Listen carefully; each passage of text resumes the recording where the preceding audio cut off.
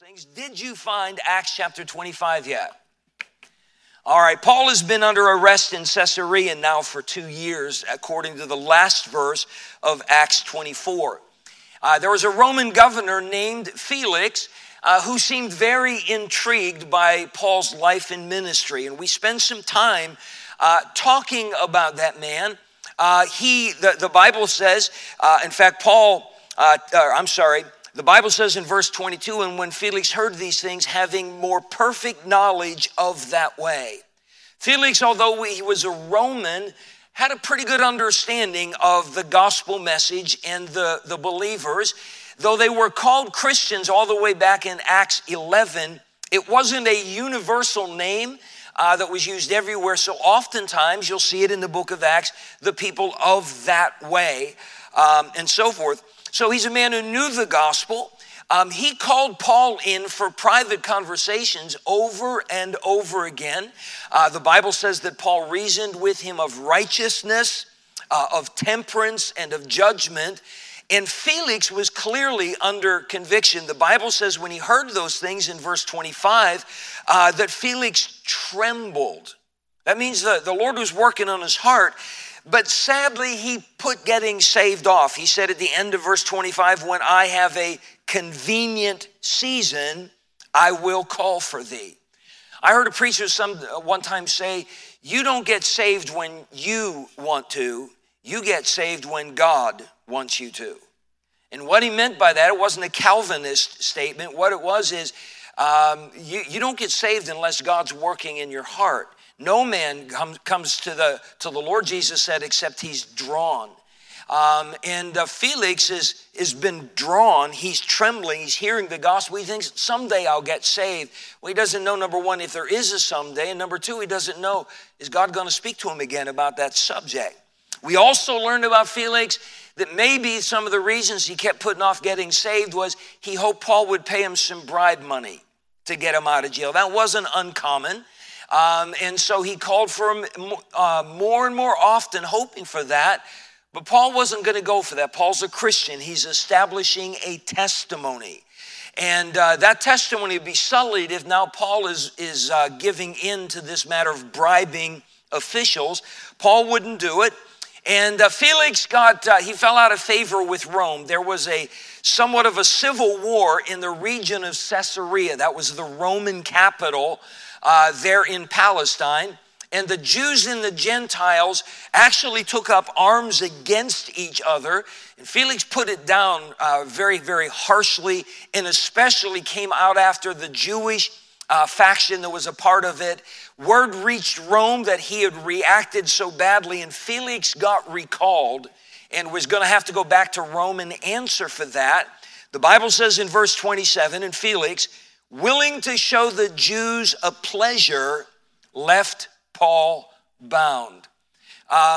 He knew that there's a possibility the Jewish leaders were going to send ambassadors to Rome to give testimony against him. He needed to try to get them back on his side. He knew they hated Paul. So rather than free him, he kept him in prison. Now, they found no charges to stick against him. They've had a trial, and nothing could be proved, but they didn't seem to follow the idea that you're innocent until proven guilty. It's kind of here you're guilty till proven innocent. And so Paul's in prison. It's been there 2 years. Verse 25, the new governor comes in. Now, when Festus was come into the province, after 3 days, he ascended from Caesarea to Jerusalem. This man Festus was only going to be a governor of this entire region for about 2 years. He would die while he was in office, not from an assassin or anything like that, but it appears he died of natural causes. When he came, there was a lot of unrest still because of Felix's mistakes. So Festus, if you will, hit the ground running. He came to Caesarea, got settled in, and 3 days later, he goes to Jerusalem, the heart of Jewish culture. Then the high priest and the chief of the Jews informed him against Paul and besought him and desired favor against him that he would send for him to Jerusalem, laying wait in the way to kill him. So he made quick time of getting to Jerusalem to meet them, and they were ready for him. They're still upset about Paul, and you realize Paul's been out of their hair for 2 years. Paul's been under arrest. He's not in any synagogue. He's not in the temple. He's completely out of circulation, but that old hatred is still in their hearts, and they're still acting upon that. The word informed in verse number 2, if you follow it out in its etymology, it kind of carries the idea of a tattletale. Have you ever seen someone that they're just itching to find a way to get somebody else in trouble? And I mean, we see it sometimes amongst kids and so forth. And it kind of gives you that idea that that's what they were. By the way, these are supposed to be the spiritual leaders, and they're harboring this in their hearts. And though this is not the heart of the message tonight, you and I need to be very, very careful that we don't allow that seed, that root of bitterness to get into our hearts. Because once it's there, it's very, very hard to get out. Keeping your place here, can I get you to turn to the book of Ezekiel? Ezekiel chapter 35. Ezekiel was an Old Testament prophet during about the time that Jerusalem was under siege from Babylon. It would eventually be destroyed during his lifetime. So we're looking at about 586 years before Christ. Verse 1, moreover, the word of the Lord came unto me, saying, Son of man, set thy face against Mount Seir and prophesy against it. Does anybody know what Mount Seir was? Or what people were involved in this prophecy? Who? Edom. Mount Seir was the capital of the Edomite Empire. Give me another name for Edom. Who was the founder? Esau, Jacob's brother. So this is a prophecy against the descendants of Esau, and we're talking hundreds and hundreds and hundreds of years later. And say unto it, thus saith the Lord God, behold, O Mount Seir, I am against thee, and I will stretch out mine hand against thee, and I will make thee most desolate. I will lay thy cities waste, and thou shalt be desolate, and thou shalt know that I am the Lord. And here's why God is going to destroy the descendants of Esau.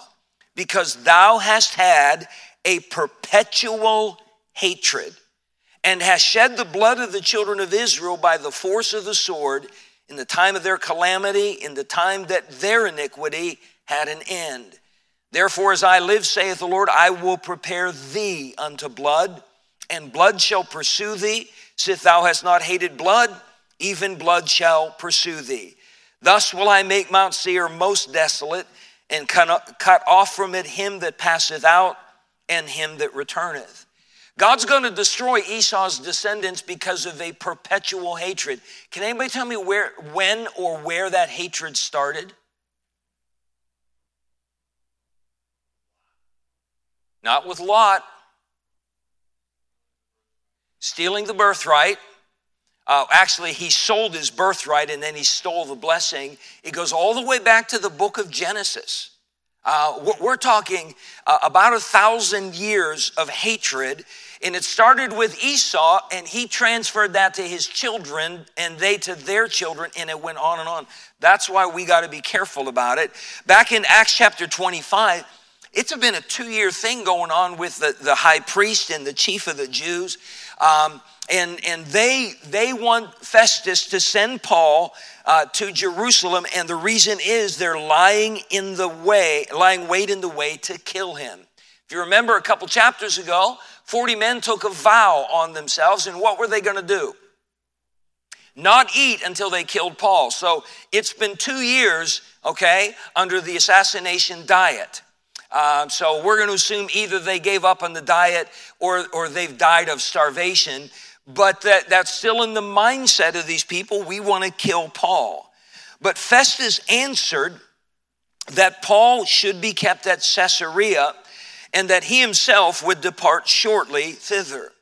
Now, Festus may have been informed by his predecessor about that plot. He may have known all about Paul. The Bible doesn't specifically say, but for whatever reason, Festus did not give in to these people and bring Paul down. Again, it might have been he knew that they had a plan to kill him from their past history.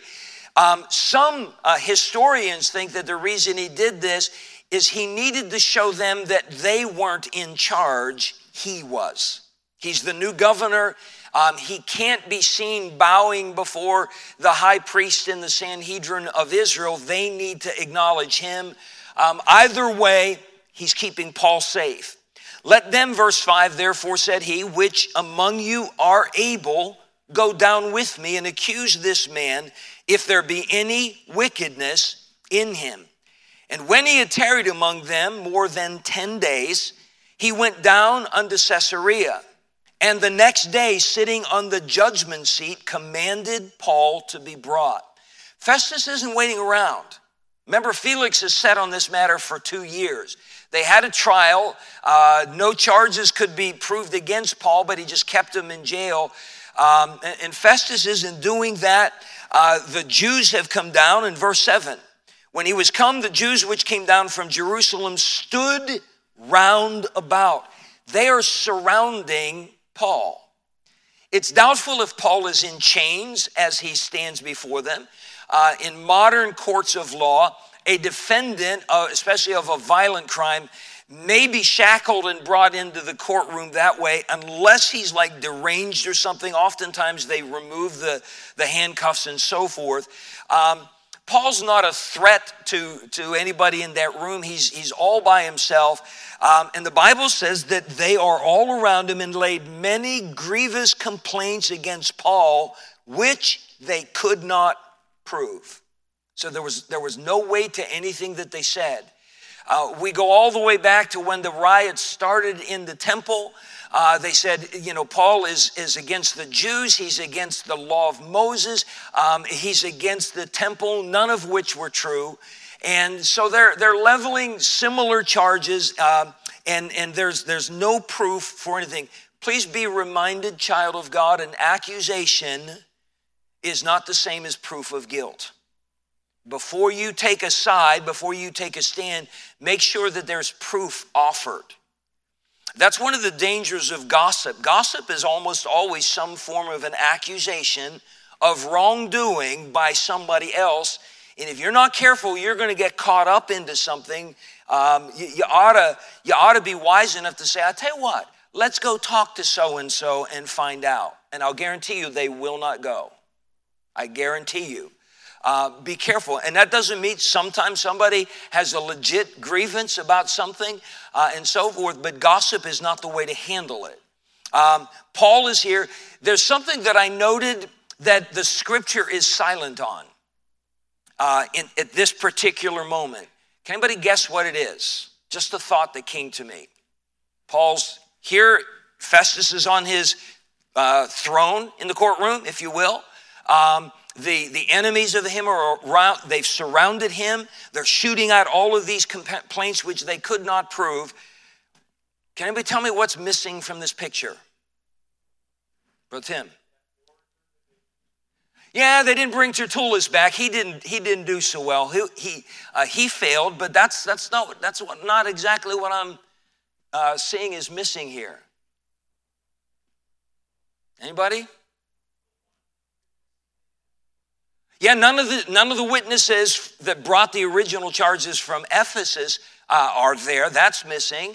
There's something else missing. Oh, Captain Lysias. Yeah, he's not there. Right. That one too. There's something else that's absent that I find sad. Ken. Yeah, there's nobody there supporting Paul. Where are all the companions that traveled from Asia with him to Jerusalem? Where's James, the pastor of the church, and the people of that church? Where are those 4 men that Paul went into the temple with under a vow that could verify that he was not doing anything wrong? He wasn't stirring up trouble. He wasn't preaching. He was there praying. Paul is standing all by himself. Isn't that sad? Again, it's just one of those moments of silence that is there. So the accusations are there. Verse number 8, while he answered for himself, neither against the law of the Jews, neither against the temple, nor yet against Caesar have I offended anything at all. We're almost seeing an implication here that these are the three charges they may have brought against him. That he's done something against the law of the Jewish people, or he's defiled the temple in some way, or perhaps he's leading in an insurrection against Caesar. And Paul says in those three areas, in none of those have I offended anything at all. They have no proof, and he's there standing proclaiming his innocence. I haven't done anything wrong, and they know it, and there's no proof that I have. But look at verse 9. But Festus, willing to do the Jews a pleasure. Isn't that the same thing that Felix did in verse 27? Willing to show the Jews a pleasure, left Paul bound. So Felix is trying to play the politician rather than do right. He's trying to keep both sides happy. Willing to do the Jews a pleasure, answered Paul and said, wilt thou go up to Jerusalem and there be judged of these things before me? So he knows the Jews, that would make them very happy. He wants them on his side so that he doesn't end up like his predecessor. This part of the world, Palestine, was just known throughout the Roman Empire as being a very difficult post for anybody to have to serve in because the Jews did not see themselves as Roman subjects. The Jewish people at this time were one of the few people in the entire world that had a belief in one God. They believed so strongly in their scriptures, and Rome was an offense to them. So he's asking Paul, will you go up to Jerusalem and face the charges there? What happened the last time that happened? Anybody remember? Remember when Lysias called the Sanhedrin in and said, let's talk, let's figure this out? Anybody remember what happened? That was riot number 2. We're all asleep tonight, or we're all elderly like the pastor, and we can't remember that far. And in verse number 10, then said Paul, I stand at Caesar's judgment seat where I ought to be judged. To the Jews have I done no wrong, as thou very well knowest. For if I be an offender, or have committed anything worthy of death, I refuse not to die. But if there be none of these things whereof they accuse me, no man may deliver me unto them. I appeal unto Caesar. Paul is taking a very drastic step here. He knows he's not going to get any justice in Jerusalem, which is sad. He has also learned after 2 years, he's really not going to get any justice in Caesarea. He's been in political limbo for the last 2 years, and he's just seeing the handwriting on the wall. It's just more of the same. So as a Roman citizen, he had the right and the privilege of appealing his case to Caesar. Now, at the time that Paul made that appeal, does anybody know who the Caesar in Rome was? It was Nero. Nero took the throne of Rome about 55 AD when he was 17 years old. And he's about 5 years into his reign at this time, as far as we can tell from history. And of course, Nero, we know that he turned out to be a monster. He became a major persecutor of believers. He was a paranoid, murderous guy. He was an immoral guy, and so forth. But in reality, in his first few years as emperor, he was not a bad guy. Part of that was because there was a Roman senator by the name of Seneca. Has anybody ever heard of him? He was known for his wisdom. He was very highly respected within the Senate. If there were bad controversies, oftentimes a word from Seneca could settle the issue, and he did so with very sound reasoning and logic. He had a grasp on Roman law, and he held to that. Very well respected. He was actually Nero's mentor for the first several years of his reign. So when Paul is appealing to Caesar, Nero is the guy, but Paul is not making a foolish choice here, saying, I'd rather be standing in front of a madman than here. Paul is seeing maybe an end to this whole thing. He also knows, by appealing to Caesar, where does he have to go? He has to go to Rome. Turn back a couple pages. Right before that plot was put in place to kill him, and after the second riot, in verse 11, the night following, the Lord stood by him and said, "Be of good cheer, Paul, for as thou hast testified of me in Jerusalem, so must thou bear witness also at Rome." It had long been Paul's desire to go to Rome. There were believers there that got saved on the day of Pentecost. We know in Acts 2 that Rome was one of the places listed where people had come to Jerusalem for that feast, and that they would have been among those that got saved. They would have been in the group Paul wrote the book of Romans to. And he knows that's where the Lord wants him to go. So whether Paul was directed by a sense of self-preservation, or whether it's just Paul saying, I'm tired of being in limbo, or whether Paul may have had direct leadership from the Lord himself, he wants to go to Rome, and he realizes this is the only answer that he can have. And so he appeals unto Caesar. Verse 12, then Festus, when he had conferred with the council, answered, "Hast thou appealed unto Caesar? Unto Caesar thou shalt go." They couldn't deny it. Paul had asserted his Roman citizenship, and as such, he couldn't be denied. But Festus has a problem here. He has a problem.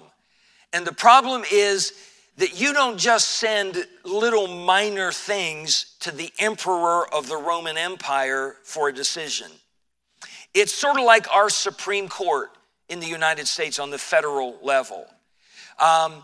As you go through the appellate system, once your case has been tried, if you're not happy with the result, you can appeal to a higher court, and the Supreme Court is the highest. But the Supreme Court does not hear every case that comes before it. They look at its merits, and sometimes they look at it and say, this isn't something that we ought to even be dealing with. This ought to be dealt with on the state level, and they toss it back and say, deal with it there. If you will, only the most important cases, the constitutional cases, are those that the Supreme Court generally deigns to hear. The same thing is true with going to Caesar. Festus has a problem because, number one, this is a matter of one guy that made a bunch of Jewish leaders mad at him, and it's about their faith and their religion. The guy has not caused riots. He's not a part of the assassins, the Sicarii, that we've discussed a couple of times. This is a case that really Felix should have dealt with 2 years prior and just said, look, they can't prove anything. Paul, you're free to go. That should have been what was done, but he's trying to curry favor with the Jews. Festus tried the same approach, and it's really backfired, and he's now got to do it. He has no legal recourse, so he's got to send Paul, and he's got to send a written accusation against him before Caesar, and it's not a good thing. It is, in the eyes of the emperor of the world, this is so trivial. It's not Paul that's in danger right now. It's Festus, because he's been entrusted by the emperor of Rome to rule this country, and this is just going to say, yeah, basically Festus is an idiot. He can't handle these little things. I need to get him out of there. So Paul's appealed. There's no going back on this one. Verse 13, after certain days, King Agrippa and Bernice came unto Caesarea to salute Festus. A new character strolls on the stage. King Agrippa. This man Agrippa is the grandson of Herod the Great. Herod the Great is the one who tried to kill Jesus when he was a child and slaughtered all of the kids 2 years of age and under in Bethlehem. And Agrippa is his grandson. His father, Agrippa I, is the one that killed the Apostle James.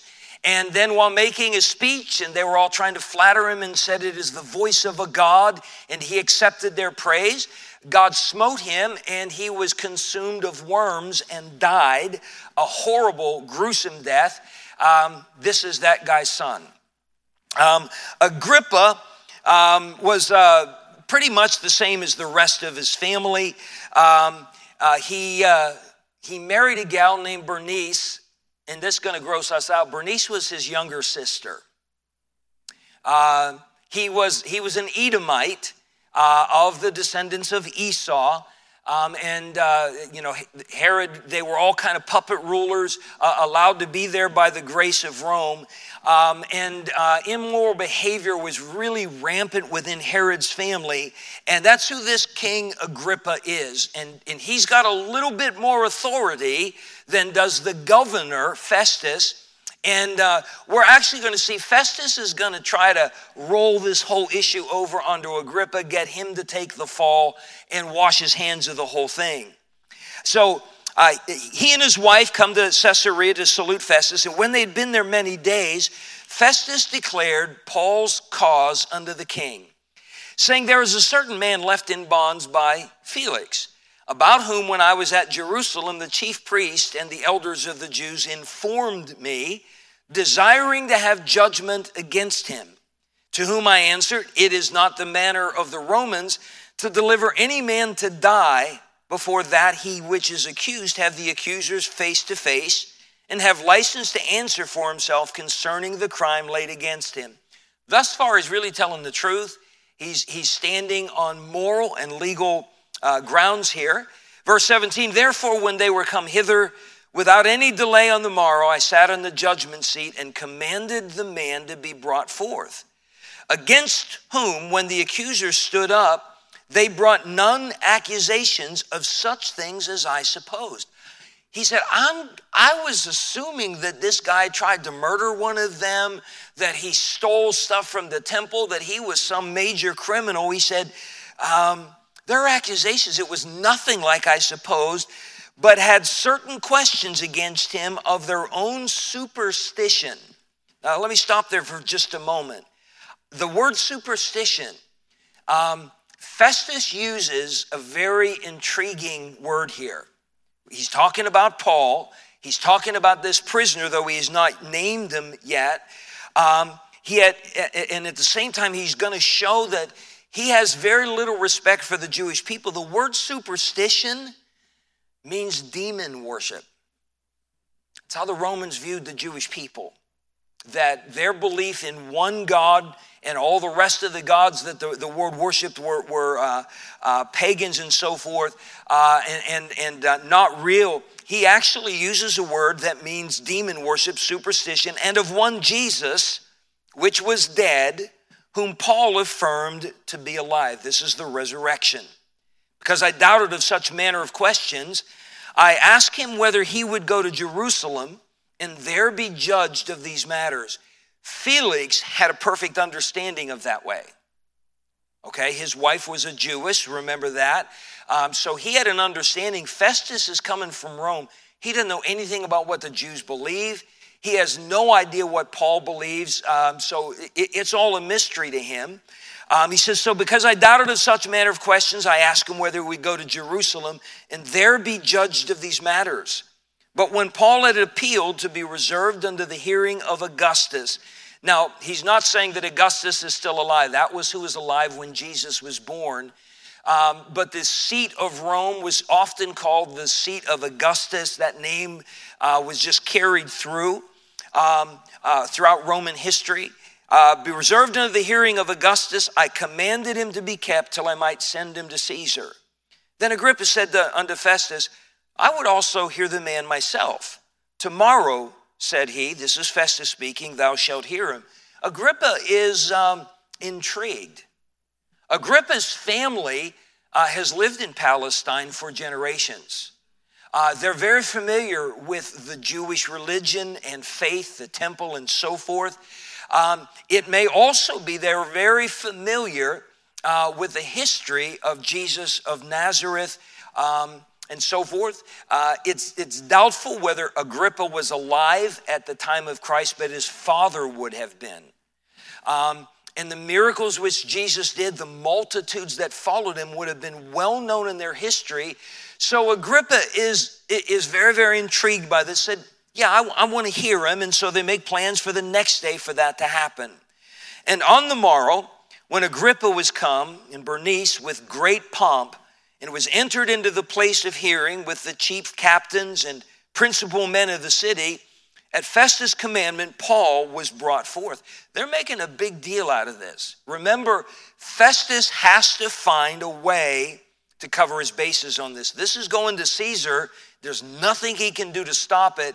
So he's making a big deal of this, and Paul is now brought forth. And Festus said, King Agrippa, and all men which are here present with us, ye see this man, about whom all the multitude of the Jews have dealt with me, both at Jerusalem and also here, crying that he ought not to live any longer. But when I found that he had committed nothing worthy of death, and that he himself hath appealed to Augustus, I have determined to send him, of whom I have no certain thing to write unto my Lord, referring to Caesar. Wherefore I have brought him before you, and especially before thee, O King Agrippa, that after examination had, I might have somewhat to write. For it seemeth to me unreasonable to send a prisoner, and not withal to signify the crimes laid against him. Festus is very diplomatically laying all of this at Agrippa's feet, saying, I'm not sure what to write, so I want you to hear the man out, and you're going to tell me, and basically you're going to sign off on this, because I'm a lowly governor, and you're a king of this region, and he's trying to protect himself and his position. By the way, by the time Paul gets to Rome, Festus will have passed away. Remember, he only was governor in Judea for 2 years, and then he passed away, and so forth. And Paul's going to outlive a whole bunch of these people. Chapter number 26, we are going to enter into one of Paul's classic sermons. We've seen him preach similar in chapter 22. Paul's going to preach before this King Agrippa. And Agrippa is going to come to a place so very close to that which Felix did. Remember, Felix said, he trembled when I have a convenient time. I'll hear more of you. We're going to find this King Agrippa from a bad background, from a wicked family, fall under very, very similar conviction.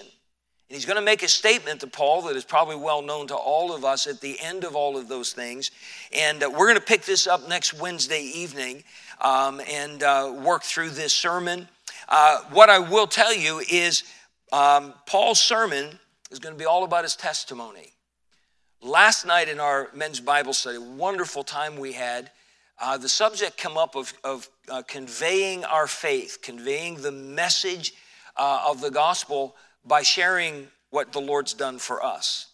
And in 1 John chapter 1, that's basically what John is passing along. We're telling you what we have seen and heard. And now you tell what you've seen and heard. And that's what Paul is going to do. Sometimes we have the idea that soul winning is a very complicated thing. No, I think you need to be able to rightly divide the scriptures and so forth. But sometimes you don't have a Bible handy. I've shared the gospel more than once at the gym. And, generally when I'm bench pressing or something like that, I don't have my Bible there with me. I do have my phone. But oftentimes I don't even have the opportunity to look something up. I'm just talking to somebody. I'm in conversation, but I've shared the gospel a number of times that way. I've shared the gospel on airplanes, at bus stops, different places like that. How many of you know how you got saved? Okay? You now know how to tell somebody else how to get saved. It's really that simple. And Paul was always ready. Always ready to do that. When Lysias brought him down in Acts 22 and he's before the Sanhedrin, there he is, just sharing it. When he's before Festus, just sharing his testimony. He's going to do the same thing with Agrippa, and his testimony was so powerful that a king came under conviction. Can I also say this? Paul not only had a testimony of getting saved, he lived that testimony. You and I can make a profession of what we believe, and what we profess might be completely true and scriptural. But if it's not coupled with the testimony of a life that backs up what we profess, it makes all of it null and void. And we need to be mindful of that. Paul's a man that refused to accept bribes. He could have been out of there a long time ago, and that would have been a black mark on his record. Paul could have fought fire with fire. He could have done a lot of things. Paul has conducted himself wisely. He's been respectful to everybody around him. Even when the chief priest ordered him to be smacked in the face, smacked across the mouth, and Paul made a statement about and called him a whited wall, not knowing it was the high priest. As soon as he found out it was, Paul backed down and said, I didn't know. I didn't know that's who it was. The Bible says, thou shalt not speak evil against the ruler of thy people. And Paul stood corrected. He kept his testimony intact. He kept his testimony intact so that when he spoke, people trembled. When he spoke, people, even if they rejected Christ, it wasn't because he turned them off with a bad testimony.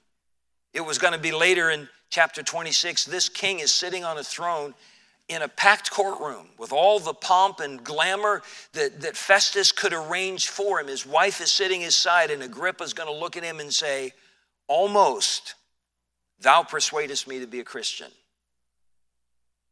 Think about that. May God help us to have a testimony that impactful. Now, Agrippa didn't get saved, and Festus and Felix did not get saved. But read the book of Acts and read how many people did get saved because the Apostle Paul was ready to preach that gospel every chance that he got. Not everybody we talk to is going to respond by saying, yes, I want to receive Christ. That is between them and God. We've done our job if we've given the right message and we've lived the right message. Our hands are clean. But there's going to be a lot of people that will get saved if we'll just take the time to say, hey, do you know for sure you're going to go to heaven someday? Can I tell you what somebody told me and what Jesus did for me? And you might be amazed. You will be amazed at what God will do. We need to stop there. Thank you for being here tonight. Father, thank you for the Bible.